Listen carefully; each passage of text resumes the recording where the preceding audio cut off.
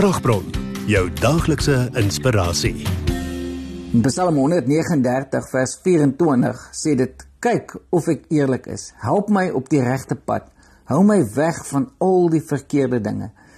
Die Here kyk en hierso roep Dawid uit en hy sê: Here, kyk na my hart, ondersoek my hart. Jy weet, en ek wil jou aanmoedig weer vandag, maak nie saak wat teen jou kom nie, maak nie saak wat mense van jou sê nie, moenie luister na hulle opinie nie, kyk na God se opinie. God kyk na jou hart. En ja, ons moet eerlik wees en ons moet heilig leef. Maar dit beteken ons leef 'n afgesonderde lewe tot hom eerste. En daarom moet ons eerste gaan luister na wat sê God se woord. Wat sê hy vir jou? Wat sê hy vir my? En partykeer gaan dit nie wees soos wat die stroom van die wêreld gaan nie, maar dit is eintlik teen die stroom. En daarom is gehoorsaamheid so belangrik. En ek wil jou aanmoedig, gee jouself oor na God. Hy kyk nie na perfekte mense nie, maar wees gehoorsaam.